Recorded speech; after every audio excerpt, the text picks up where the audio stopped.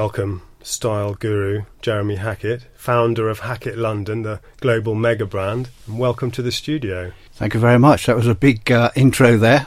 Yeah. Thank you.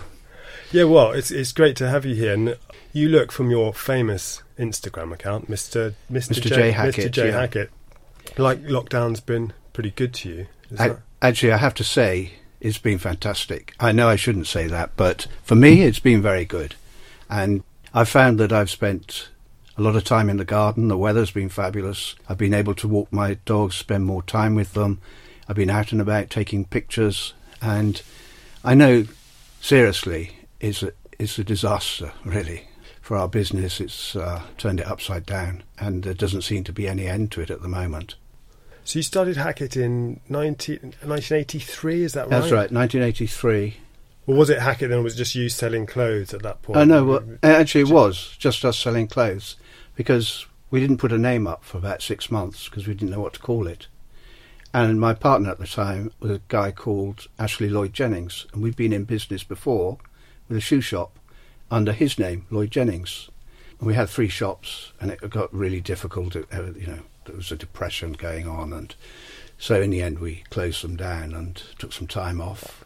And we started going to Portobello and buying second-hand clothes, but really good second-hand clothes. And then we set up the shop, £60 a week. It was the only one we could afford at the time, at the wrong end of the New King's Road.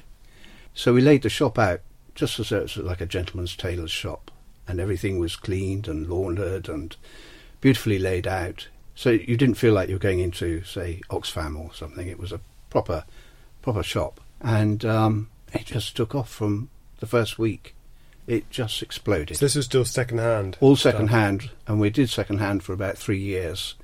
Then we were struggling to get really good stuff. So rather than just sort of trading down, we thought, well, let's use some of the really good pieces that we had and people always wanted. Let's start making a very edited clothing range. So we knocked a hole through the little shop into the shop next door and started selling new clothes. And fortunately that took off and the second hand just disappeared. And what did you before? So you had the shoe shop before, but what did you know about clothes before? I've been in the clothing business from the age of 16, when I had a Saturday job in a tailor's shop in Bristol, where I was brought up. And I moved to London when I was 19. I worked in the King's Road for various boutiques, and then I was offered a job in Savile Row, and I worked in Savile Row for about 3 years. To be honest, I can barely sew a button on, but I know how things should be.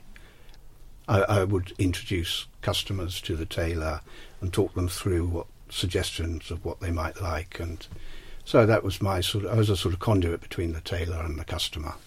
Okay, so you just had an eye for it, you think? I had an eye, and a feeling. And you weren't sort of trained as a tailor or anything like that? No, I can't do any of that. No. But there are plenty of people who can. Yeah. And I often think that tailors are very good craftsmen, but not necessarily good retailers. Right. So, they're fine doing what they do, and I couldn't do it. I mean, it's a fantastic skill. But then when it comes to actually being on the shop floor and looking after people, it's a different skill, really. And some of them it's not really their thing. And I understand that, So I'm an ideas person, I think. I'm more of a stylist than a designer. I would never say I was a designer. And at the end of the day, I'm a shopkeeper. I like being a shopkeeper, It's a nice, very modest way to put it. Well, that's what I've grown up doing, and that's what I'm best at, really. Do you still get a thrill when you, well, not at the moment right now, but, when you walk into shops and see new stuff laid out, does it still? Yeah, well, what thrills me more is people walking out with a full bag. Bags. Yeah.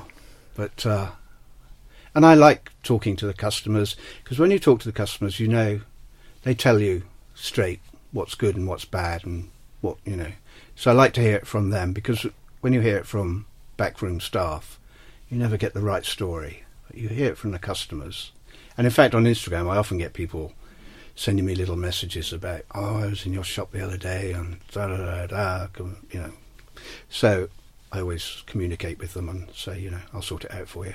Or what they tell you things. Yeah, if something had gone wrong, or a delivery hadn't been made, or alteration wasn't right, or all little things, which I always well, I try my best to answer all those. Well, there's not an enormous amount of them. So, but, you know, I think as we go through all this, one thing that I think is incredibly important is service. Because men on the whole are quite loyal. If they like shopping somewhere, they go back and they go back, particularly if they're looked after. And I find that customers come in and they ask for a particular salesperson. I say to the guys in the shops, if you recognise a customer, that's great. But if the customer recognises you and asks for you specifically, you know that you're doing a good job. And I think that, you know, I had no qualifications when I went into to work, and all it's about is service, really. It's not all what it's about, but it's a big part of what it's about, and looking after people. And I found I could do that and get a lot of satisfaction out of it. I had no plans to open a big business or anything. So you just saw that there's a market for this kind of thing. Yeah, good classical clothing, well made, using proper material, not overly expensive but not cheap. You know, so we found a real niche, and at the time, this was early 80s.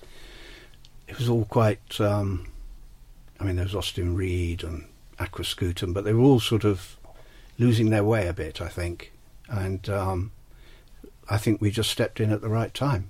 I mean, more luck than judgment. There was no business plan, no marketing plan, and no money. So, you know, it was just all done by feeling. And did it go well from the get-go and never look back, or did you have ups and downs? It for the first 5 years it went very well, and then we made some silly mistakes by over-expanding. Cost us a lot of money, and in the end we sold out to Dunhill. I'm not a person that dresses up particularly. I'm normally in a t-shirt. And I tried to you are today. Yeah, because you know, I wore a jacket for the occasion. I bought a jacket with me that I thought for, you know, so I might look smart in the photographs. Very kind. Yeah, because I didn't. No, exactly. I couldn't find a picture of you looking anything other than immaculate. But I was particularly. I edit them very carefully. Yeah, because I guess you don't. You know, everyone has to dress down sometimes. So you're not going around the house in a smoking jacket. And I recently, during the lockdown, I had an email from a Japanese magazine asking me about how am I coping with the lockdown, and it was a fashion magazine, so they wanted to know how I was dressing for it. And I started off by saying, well, in the beginning I decided that standards must be maintained. Within a couple of weeks that had all gone out the window. The suits and the blazers remained in the wardrobe. Shorts and t-shirts, and I rarely wear t-shirts, but it's been so blooming hot. And so I did a whole thing about the lockdown and tried to put a positive spin on it. I was quite pleased to see, if pleased is the right word, you had a story on Instagram the other day where you got refused entry to a London hotel. Yeah, extraordinary. It was particularly at the moment, you would have thought anybody who walked through the door, they would grab them and say, yes, of course, come in, you know. And they were so snooty. I mean, the lady there looked me up and down, and I was wearing a good shirt, tailored shorts, loafers, you know, I wasn't like some sort of football hooligan walking in there. And she looked at me very disdainfully and said, shorts aren't allowed. There wasn't a soul there, not on the terrace, not in the hotel. And we can say where it was, can't we? Yeah, the Wellesley. The Wellesley.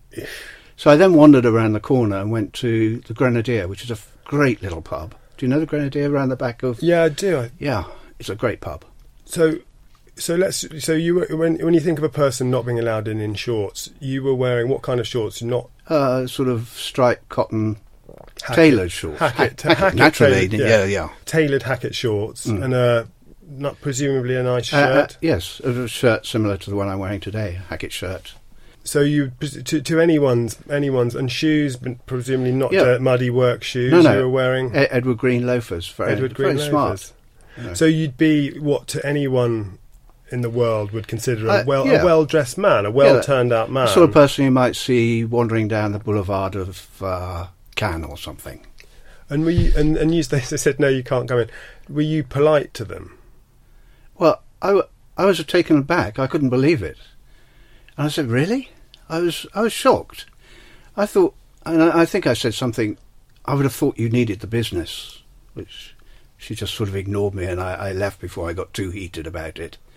Which prompted me to write the little story. No, it's good for you. Were you tempted to say, do you see the label on these shorts? That's no, my name. Do you ever do that? No, because most people don't know. Well, who? Oh, well, who heart of the Wellesley then for not letting you in? Do you think this whole working from home thing is it the death knell for what style we had, or? Well, I think it's going to change a lot. Yeah. As less people go to the office and work from home, people are just going to be less bothered about what they wear, which is a bad thing. Yeah. Especially in my business. Yeah, of course. But I think, I think that the clothing business will take a different attitude to how you dress in the future. We do a lot of tailoring, but I think we'll have to look at our tailoring in a slightly different light in the future to make it less constructed, a little bit easier to wear, not so sort of military looking. And, it's going to, I think in some ways it's going to make us think again, be inspired to do something slightly different. I guess, in everything really, think again about our whole lives. Yeah. Have you had, because you're saying it's a very difficult time for the business and living on your own and things, have you had some points during the lockdown and post-lockdown where it's got to you, where you've kind of worried? And I should say yes, but no. I've had to say it's been... it's this first time in probably 50 years I've taken the amount of time off that I have. And I found it's just made me feel better, more relaxed, less stressed. It's been good for me. I'm fortunate in that, I have a nice house, a good income, and I'm not on the breadline as a lot of people. I'm unlikely to lose my job. So, I'm more fortunate, so I can be a little bit more relaxed about things. You talked about enjoying the time off before the lockdown. How much were you working for Hackett? Were you full time? Full time. Yeah. But I do a lot of work with, a lot of lunches, I should say, with journalists, which are all leading to awful stories. Sorry, no.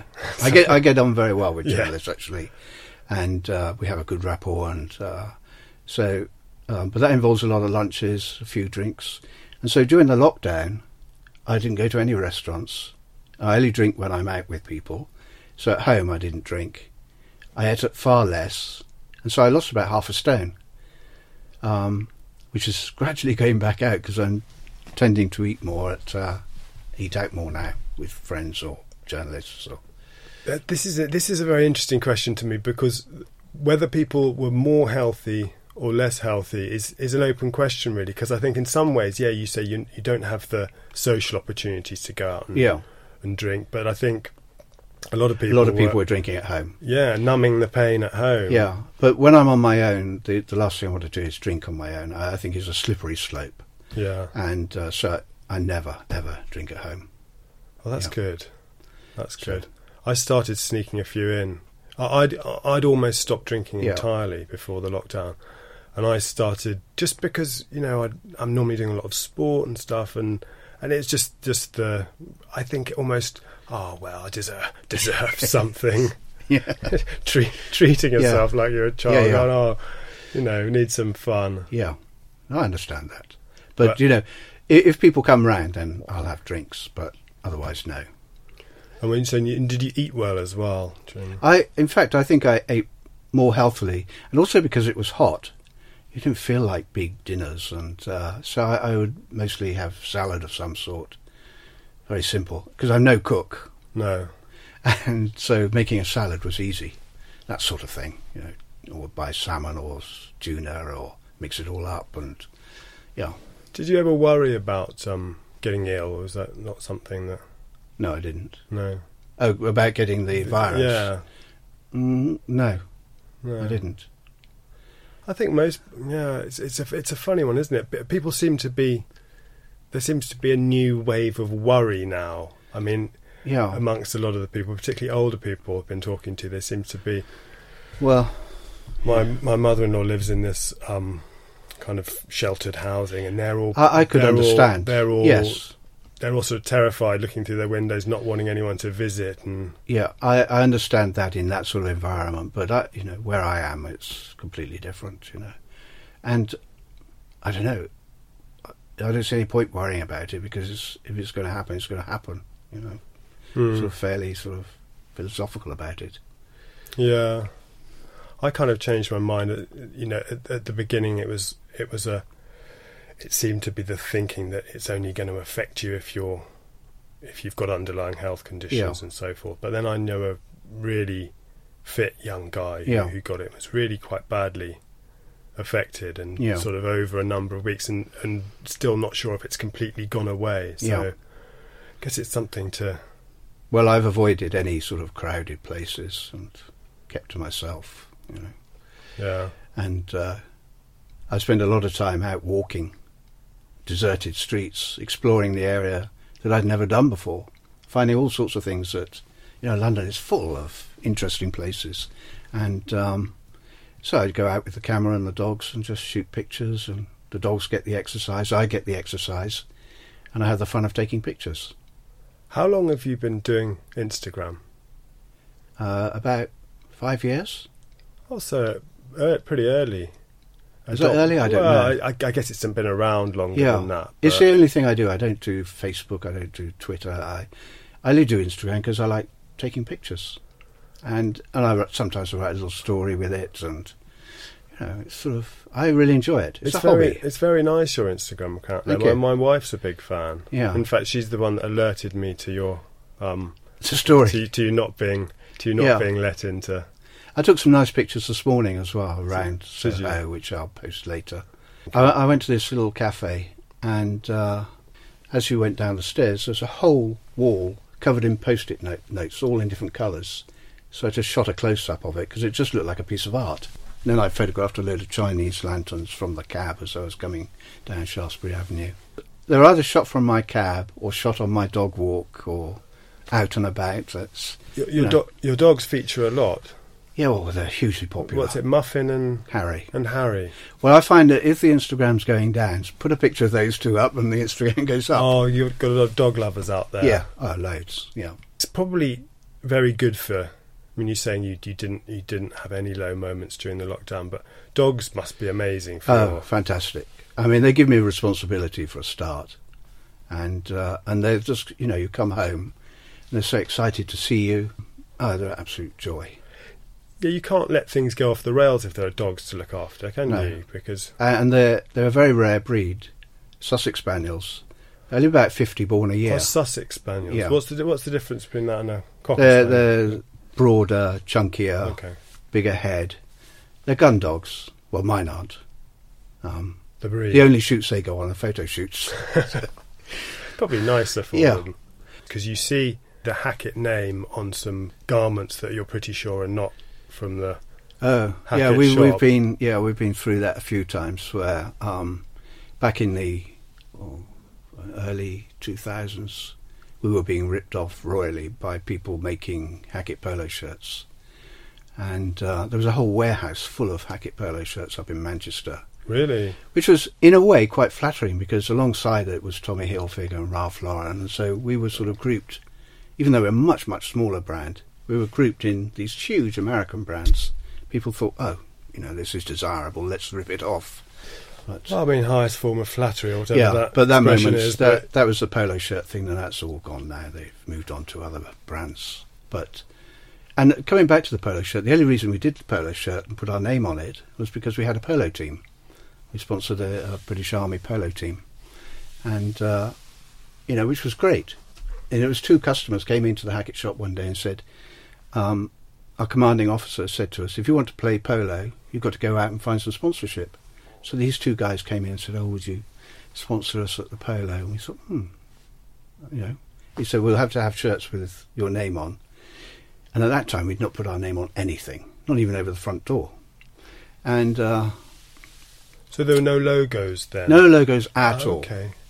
So we thought, they're in the right environment, they're authentic, that's fine, we'll do it. So it wasn't just a question of plastering our name on a shirt. And of course it was huge. It's one of the biggest success we've had in one single item. Absolutely phenomenal. And still is today in different guises, you know. And I think for me, collaborations with the right people are fantastic for the brand. They give it a spirit and a soul, and people feel they belong to something that's sort of, you know, real. Aston Martin, I think, is definitely that's our biggest one. Yeah.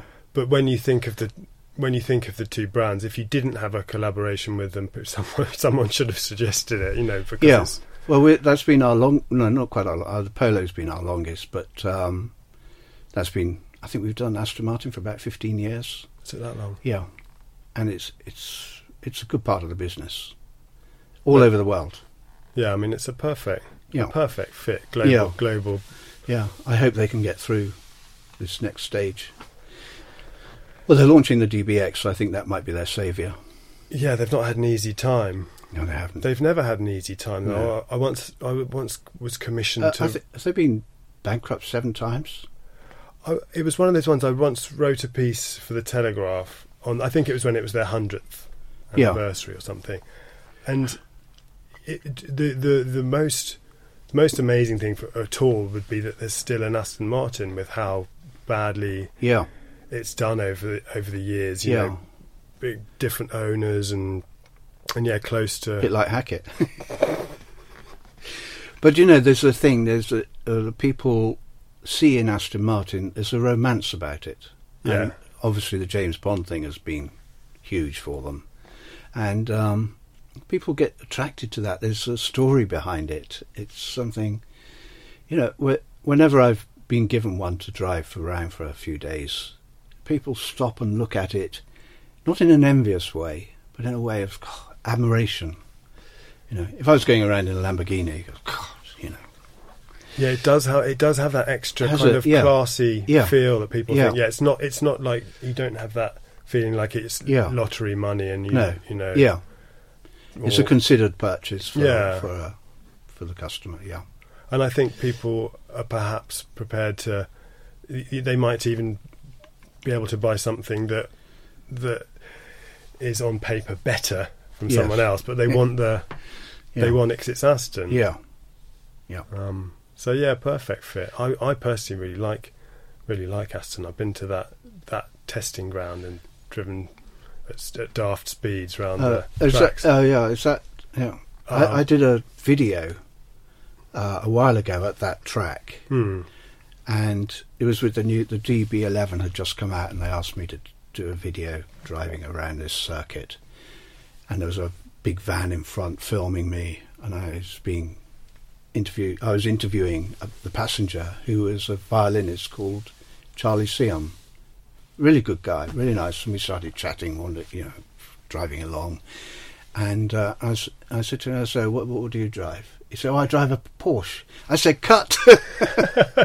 And I thought it was so. If it had been me, I would have left that in because it was, funny. Yeah. But it was not on brand, So somebody corporate, I thought, no, that's got to go. But it's funny, and I think that's something that big corporations lose. They're so obsessed with the corporate identity and everything that they lose the spirit of a brand. And so you have a little bit of fun with it. Don't take yourselves too seriously. Yeah, you've got to be able to take the piss out of yourself. Yeah, it's a very British thing. Yeah, I think so. Yeah, I think so. Yeah, if you can't, I mean, self-deprecating. Yeah, you have to. Yeah, I think that British people do. They're uncomfortable with. I don't know how you. If people say complimentary things to me, I find them. I find it very difficult. I find it difficult. Yeah. Why is that? What's wrong with us? Why can't we take a compliment? I don't like being flattered, because sometimes you don't know whether it's sincere or not. I suppose so. I think we tend to be quite wary of people until we really know them. So if somebody's flattering you and you don't really know them, I feel a bit cautious. Yeah, we have this tendency. I certainly do this. To someone pays you a compliment and you say, "Yeah, but." Yes, exactly. Oh, yeah, but I'm hopeless at this. Yes, yeah. You change Yeah, direction. it won't last. Yeah. Just more comfortable like that. Yeah.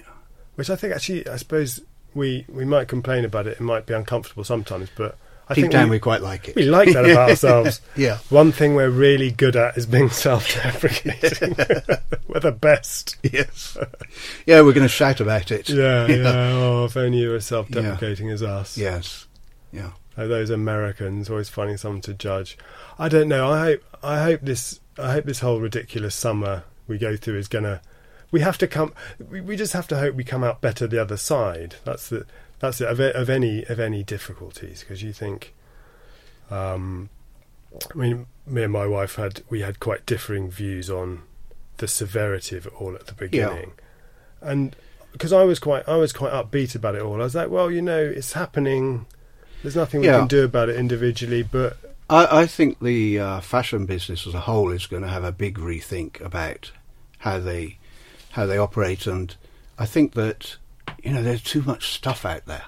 So I think people have got to focus on what they're making and cut back on all this. 4 seasons. Every season? Well, you used to have just 2 seasons, summer and spring. Now you have 4 seasons, and you have capsule collections and this and that. It's just too much for people to actually take in, especially men. They go out and buy a shirt or a pair of shorts when the sun comes out, not because it's the capsule collection and got to have it, it's new. They're not bothered about that. Particularly our sort of customers. So I think we're going to have to focus more, make better, but make less. Yeah, but because presumably as a business you had to go in step to a certain extent with all this season thing. Yeah. But isn't the idea with gents tailoring that it's stuff that you buy that you'll keep indefinitely? Yeah. I mean, in a way, I think we're going to have to go back to more basics. But at the same time, basics are good. You have to have basics. But you've still got to put things in there that make people, inspire people, and then they buy the basic. If it's all basic, even though it's good, I think, I've got that, or I've got that. I might have just try one of these for a change. So you've got to put a bit of inspiration in there at the same time. So a bit of the flashier stuff, do you mean? Or well, not flashier, sorry, but fun. Word. Fun, yeah. Which people might consider as opposed to the basic product, because you can't be all basic. No. I interviewed you for the Telegraph a couple of years ago, and I think you had a significant birthday approaching, and I asked you whether you'd ever consider retiring, and you said, I think you said it was a straight no. I can't remember, but no, I certainly can't. No. When you get to my age, you don't remember anything. No, well, if it's not worth remembering. Yeah. But having had this time off, has it made you think you'd like to work less? Or perhaps see a point where you might retire when you're, I don't know, 75 or something. The thing is, I enjoy what I do, and I can step in and out as I wish, really. So, though the last few months I have felt as though I've retired, I've quite enjoyed it, as I said earlier. But I like coming up with ideas. I mean, before the lockdown, I'd been at the polo one day, and I saw all these polo sticks lying on the floor, and it suddenly occurred to me, why don't I chop the mallet end off and make polo umbrellas? So you have the bamboo stick, and then you have the handle, which is taped around, and it's on a piece of tape as well. And so I made them into umbrellas, and they were great.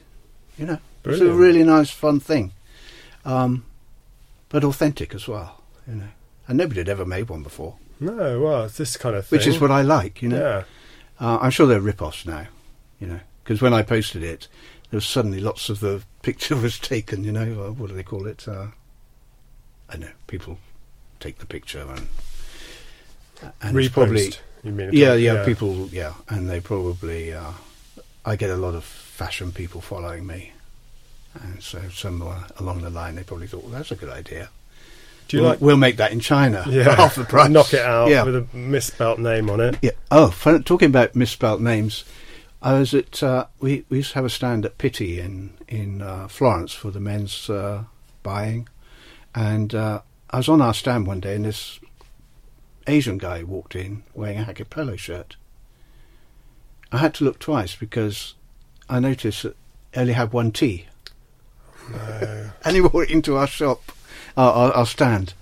Oh yeah, because if you're going to wear a rubbish fake, you got to keep away from the people that know in the man with the actual name. And another funny one I found. I was going into Sainsbury's one day, and this guy was walking towards me in a navy and white polo shirt, and I thought, oh, it's a Hackett polo shirt. As I got closer, in the same typeface as Hackett, can I say this? It said "fuck it." It was so funny. Yeah. Yeah. Is that okay? You have to cut that. No. The good thing about the podcast world is you can say what you want. Yeah. You have other than possibly, encouraging people to murder the president or something like that. You can do what you want. Other than some very narrow laws of decency and legality, we can certainly swearing is fine. It's absolutely fine. To be encouraged, possibly. I always think we talked about this after I interviewed you. Actually, I was going to ask you about your relationship with journalists, because I said awful people. In case someone didn't know, that's me joking, because I'm one myself, and there's a lot of very nice journalists. But the time I interviewed you in 2018, we were on. It was the first time I've ever been on a press trip where I was the only journalist, because everyone else was... Was that the one in the south of France? Yeah. In Provence? Yeah, with Aston Martin. Yeah. And I've been on tons of press trips, and often the other journalists because, you're working in a similar field, and there might be one or two you don't know, or you might know half or all of them. I didn't know anyone on that trip, and there's a group of 10 of us or something. And I was the only journalist, and everyone else was a different kind of influencer. So I have very little time for influencers. You did an intake of press. I think I probably said that to you at the time. I like real journalists who understand their trade and write properly. Influencers, they just bigging up their own Instagram or whatever it is they're doing, and I found very few of them are legitimate. There was a lot of selfie taking. It seemed that... Well, they barely spoke to me, You would have thought we treated them to a lovely few days hotel, drive an Aston around. I mean, it was all laid on for them. Got absolutely nothing out of it. I found it a surreal experience watching them, actually.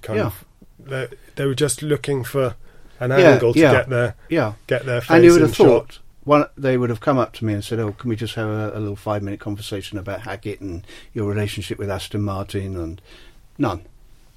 Yeah. For me, it was a complete waste of money for us.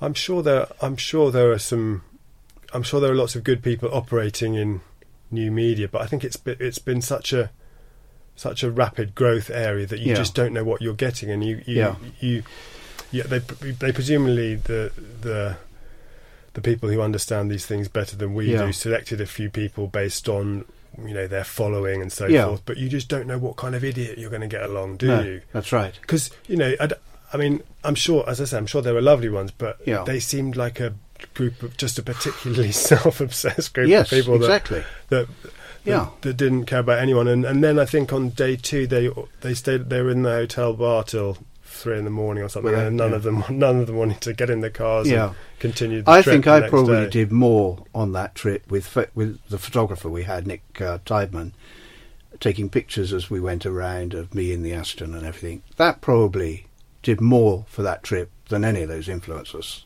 Yeah. Not that I would call myself an influencer ever. I'm usually under the influence. So you're an influencer whether you like it or not, but you don't have to. I think it's because you've got other things you do. It won't be the thing you're known as. But I guess anyone who has even a small amount of influence is an influencer. But if that's your main thing, and your main thing's taking pictures of your of yourself. Of course, they all got free clothes as well, and yeah, I don't get it. Well, it's good, and I like print as well. I like to sit down with a proper journalist and be asked decent questions. Not like the questions you're asking me now, but like this nonsense. Yeah, I really enjoy it, and journalists do get a hard time. You know, I mean, I'm not sure. I'm not saying they deserve to have people clapping out of the window like for nurses. And there's well, you wouldn't appreciate it anyway. No, being self-deprecating. Exactly. Oh, stop it! I've done nothing.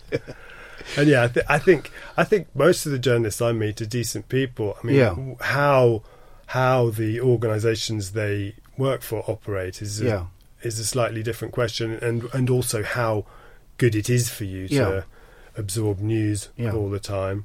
I mean, the luxury world, which I kind of sidestepped into from news, is, I mean, it's very different. They tend to be people who are they're interested in the things they're coming to see. So they'll care about the brands or the cars or the watches or whatever it is.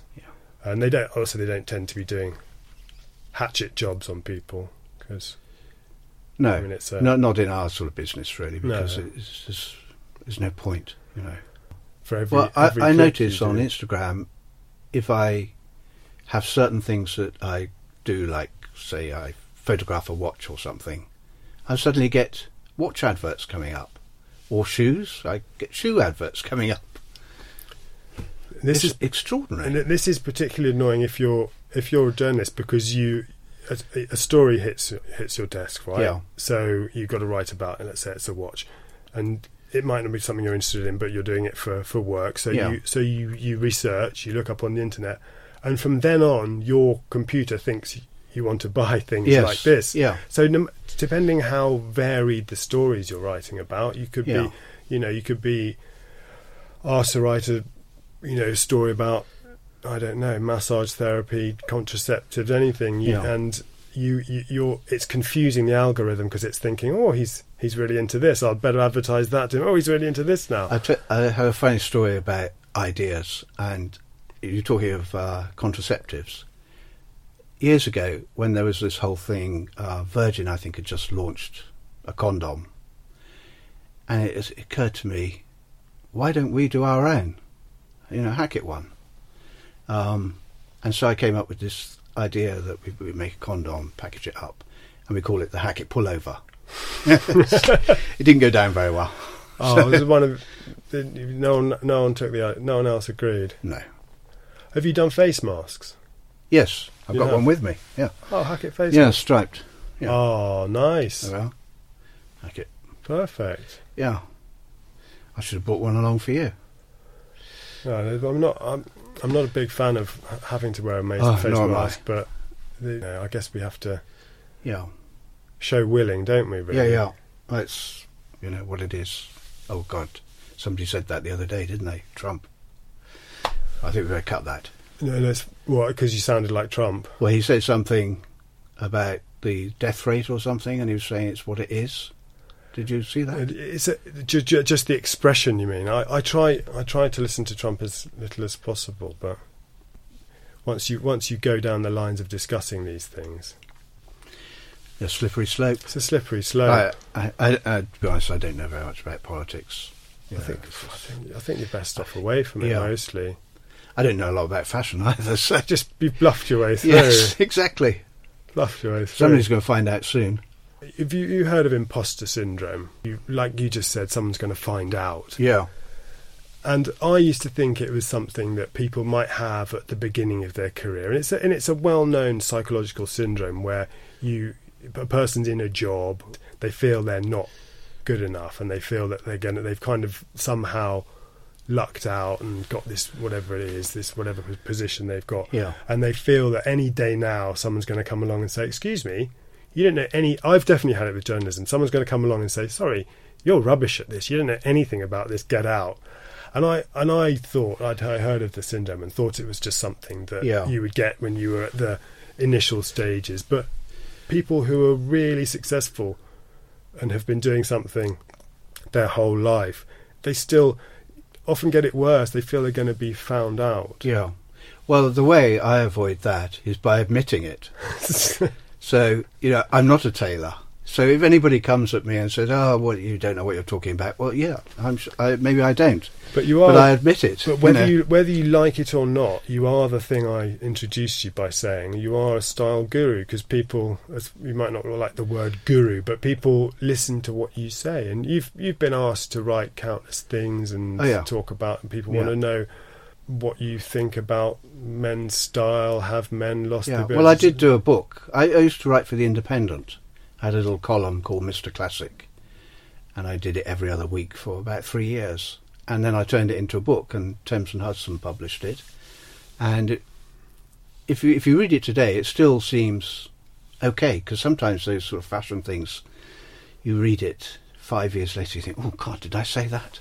But this seems to have sort of stood the test of time, because I write about things in a not dictating to people how they should dress, just sort of suggestions and little stories about clothing, and it did very well. Yeah. You seem to bring a joy to things. I think that's important. Yeah. Whenever I see you at events, you seem happy to be there, and even if you're not, and you seem to enjoy the work. Yes, I do. Yeah. Who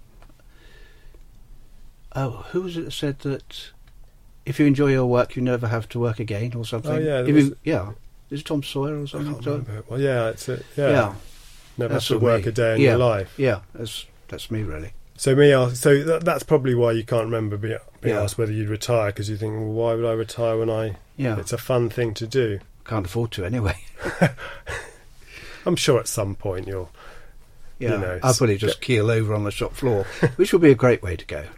Funny enough, a journalist asked me once, what would you like to have on your headstone when you die?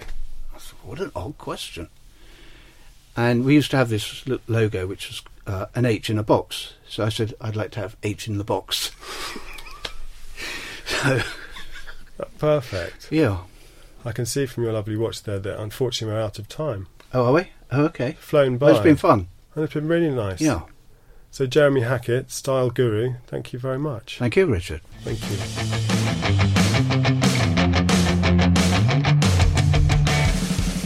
Thanks again to Jeremy Hackett. His lovely Instagram account is Mr. J Hackett with 2 T's. Healthy Beast is at Healthy Beast Podcast.